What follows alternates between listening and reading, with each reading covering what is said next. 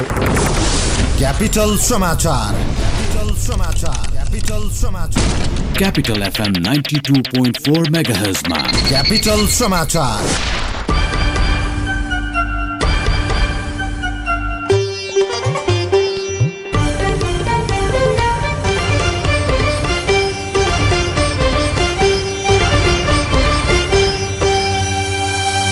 नमस्कार, मध्याह 12 बजेको क्यापिटल समाचारमा स्वागत छ। उपस्थित छु जगत भण्डारी। सुरुमा मुख्य समाचार।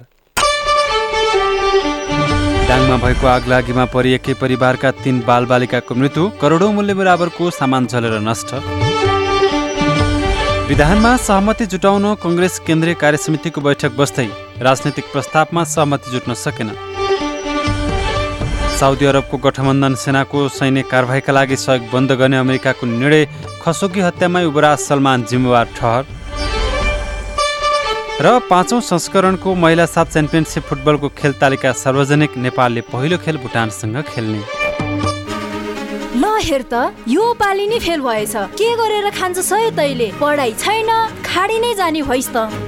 पढाइ नभएर के भो त? सिप चाहिन्छ खान र लाउन, अनि देश र विदेशमै काम पाइने एस्काभेटर तालिम सिक्न जानुपर्छ। सिटिईभीटी द्वारा सम्बन्धन प्राप्त निजी क्षेत्रको एकमात्र 8 वर्षदेखि सञ्चालित construction equipment training and service centre प्राली त्रिपुरेश्वरमा, जहाँ दक्ष अनुभवी इन्जिनियर र अपरेटरहरूबाट प्र्याक्टिकल सहितको एस्काभेटर अपरेटर तालिम दिइन्छ। त्यसैले सिप सिक्ने, किनकि सिप नै शक्ति हो। Phone number 9751 98 333 9751 98 333। क्यापिटल समाचार तपाईँ मोरङको रेडियो सारङ्गी 101.3 मेगाहर्ज, पोखराको रेडियो सारङ्गी 93.8 मेगाहर्ज सहित देशभरका विभिन्न एफएम स्टेशनहरूबाट एकैसाथ सुनिरहनु भएको छ। समाचार अब विस्तारमा। दाङमा भएको आगलागीमा परि एकै परिवारका 3 जनाको मृत्यु भएको छ। दाङको बङ्गलाचुले गुनासेमा गैराती आगलागी हुँदा 3 जनाको मृत्यु भएको हो। मृत्यु हुनेमा नवराज पुनका 7 वर्षीय छोरा कृष्ण कुमार पुन, 5 वर्षीय छोरी अस्मिता पुन र 2 वर्षीय छोरी अन्जु पुन रहेको जिल्ला प्रहरी कार्यालय दाङका प्रहरी नायब उपरीक्षक रामप्रसाद घरतीले जानकारी दिनुभयो। खले छाएको घरमा सोलरको ब्याट्री पड्किएर आगलागी भएको प्रहरीले जनाएको छ। आगलागीबाट करोडौं मूल्य बराबरको सामान समेत जलेर नष्ट भएको प्रहरीले जनाएको छ। त्यस्तै दाङ तुलसीपुरको एक जुत्ता पसलमा पनि भीषण आगलागी भएको छ। पार्टी विधान मस्यौदामा सहमति जुटाउन आन्तरिक गृह कार्यमा जुटेको कंग्रेसमा शीर्ष नेतृत्वबीच आरोप प्रत्यारोप भइरहेको छ। महासमिति बैठकमा पेश गरिने राजनैतिक र सांगठनिक प्रस्तावका साथै विधान मस्यौदामा सहमति खोज्न केही साता यता जारी कंग्रेस केन्द्रीय समिति बैठक निष्कर्षविहीन हुँदै आएको छ। निर्वाचनमा बेहोरेको पराजयको जिम्मेवारीको विषयमा राजनैतिक प्रतिवेदन मौन बसेको भन्दै संस्थापन हितर पक्षले राजनैतिक प्रस्तावमा गम्भीर असहमति जनाएको छ। संस्था मस्यौदामा थपिएका पदाधिकारी निर्वाचनबाट चुनिनुपर्ने नेता पौडेल पक्षको माग रहेको छ। त्यस्तै मनोनयनबाट लैजाने सभापति शेरबहादुर देउवाको अडानका कारण सांगठनिक प्रस्तावमा नेताहरूबीच सहमति जुट्न नसकेको हो।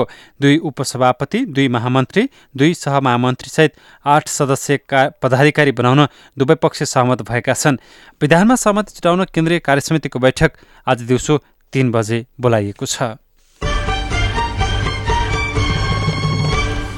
नेपाल इन्जिनियर एसोसिएसनको नयाँ नेतृत्व चयनका लागि अहिले निर्वाचन भइरहेको छ। बिहान 8 बजे सुरु भएको मतदान साँझ 5 बजेसम्म निर्धारण गरिएको निर्वाचन समितिले जनाएको छ। काठमाडौँमा जारी निर्वाचनमा नयाँ नेतृत्वका लागि प्रगतिशील समूह र लोकतान्त्रिक समूहका इन्जिनियरहरू प्यानलसहित प्रतिस्पर्धामा उर्तिएका छन्। केन्द्रीय कार्यकारिणी समितिको निर्वाचनमा प्रगतिशील समूहको नेतृत्व प्राध्यापक डाक्टर त्रिरत्न बज्राचार्यले र लोकतान्त्रिक समूहको नेतृत्व प्राध्यापक हिरेन्द्रमान प्रधानले गर्नुभएको छ। निर्वाचनबाट केन्द्रीय कार्यकारिणी समितिका 18 र प्रत्येक प्रदेश कार्यकारिणी समितिका 16 जना चुनिनेछन्। एसोसिएसनको कार्यकारिणी समितिको पदावधि 2 वर्ष हुन्छ। दुवै समूहले व्यावसायिक हक हितका एजेन्डा उठाएका छन्। नेकपाको स्थायी समिति बैठक भोलि बस्दैछ। सरकारको समीक्षा र तल्ला तहको कमिटी एकताको विषयमा छलफल गर्न बैठक बस्न लागेको हो। स्थायी समिति सदस्यले सरकारको काम कारबाहीको समीक्षा र पार्टी एकताको विषय टुङ्गाउने विषयलाई मुख्य एजेन्डा बनाउन नेतृत्वलाई दबाब दिएका छन्। एकतापछि दोस्रो पटक स्थायी समितिको बैठक बस्न लागेको हो। बैठकको एजेन्डा तय गर्न सचिवालय सदस्यहरू आन्तरिक तयारीमा जुटेका छन्। पार्टीका केन्द्रीय नेताको जिम्मेवारीको बाँडफाँडको प्रक्रिया अघि नबढेपछि स्थायी समिति सदस्यले बैठकको माग गर्दै आएका छन्। सरकारको काम कारबाहीको विषयमा चौतर्फी आलोचना सुरु भए पनि नेकपाका नेताहरूले सरकारको समीक्षा गर्न बैठक राख्नुपर्ने बताउँदै आएका छन्। गत जेठमा दुई पार्टीबीच एकता भए पनि प्रदेशभन्दा तल्लो तह र जनवर्गीय संगठनको एकताको प्रक्रिया भने अझै हुन सकेको छैन। यातायात कम्पनी दर्ता गरी यातायात कार्यालयमा सूचीकृत नगर्ने गाडीहरू पुस 1 गतेबाट अवैध हुने भएका छन्। 2 दिनभित्र कार्यालयमा सूचीकृत नगरे गाडीको रुट पर्मिट खारेज हुने विभागका प्रवक्ता गोकर्ण प्रसाद उपाध्यायले जानकारी दिनुभयो। प्रक्रियामा नआउनेलाई फेरि समय थप नगर्ने बताउँदै उहाँले सरकारले दिएको समयभित्र प्रक्रियामा आउन व्यवसायलाई आग्रह गर्नुभएको छ। यातायात क्षेत्रमा देखिएको सिन्डिकेट अन्त्य गर्न भन्दै सरकारले कम्पनी दर्ता गरी यातायात कार्यालयमा सूचीकृत हुन मङ्सिर मसान्तसम्मको समय दिएको छ।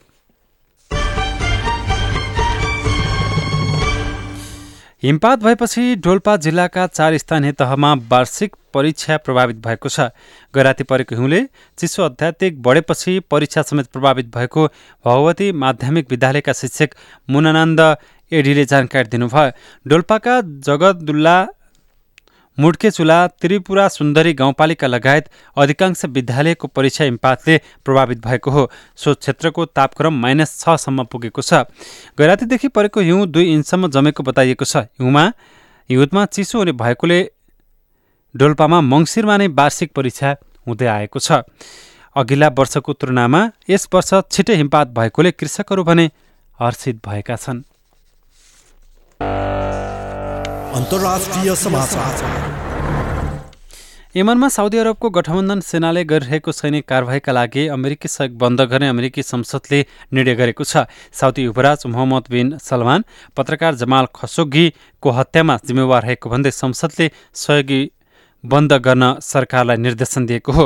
सन् 1973मा सैन्य युद्ध शक्ति प्रदर्शनका क्रममा अमेरिकी कङ्ग्रेसले आफ्नो सेना फिर्ता बोलाएपछि पहिलो पटक सेनाका विषयमा हस्तक्षेप गरेको बीबीसीले उल्लेख गरेको छ।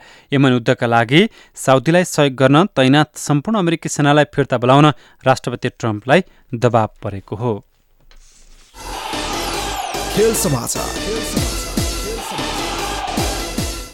नेपालमा आयोजना हुने 5औं संस्करणको महिला साफ च्याम्पियनसिप फुटबल प्रतियोगिताको खेल तालिका सार्वजनिक भएको छ। अखिल नेपाल फुटबल सङ्घ एन्फाले आगामी फागुन अन्तिम साताबाट आयोजना हुने महिला साफ खेल तालिका आज सार्वजनिक गरेको हो। तालिका अनुसार नेपाल समूह एमा परेको छ। नेपालले पहिलो खेल भुटानसँग खेल्नेछ। दोस्रो खेलमा नेपालले पाकिस्तानको सामना गर्दा अन्तिम खेलमा बङ्गलादेशसँग भिड्ने भएको छ। साफ च्याम्पियनसिप फागुन 28 देखि चैत्र 8 गतेसम्म विराटनगरमा हुनेछ।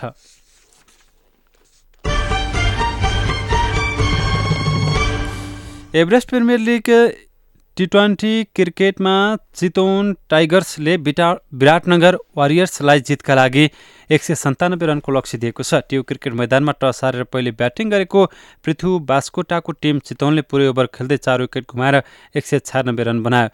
चितवनको फराकिलो स्कोरमा सिमप्सनले 78 रनको अर्धशतकीय इनिङ्स खेले। यस्तै दिपेन्द्र सिंह हेरीले 32 रन जोड्दा ओपनर सन्दीप सुनारले 30 रन बनाए। जर्ज स्कट 24 रनमा अभिजित रहँदा पाउल स्टर्लिङले 15 रन जोडे।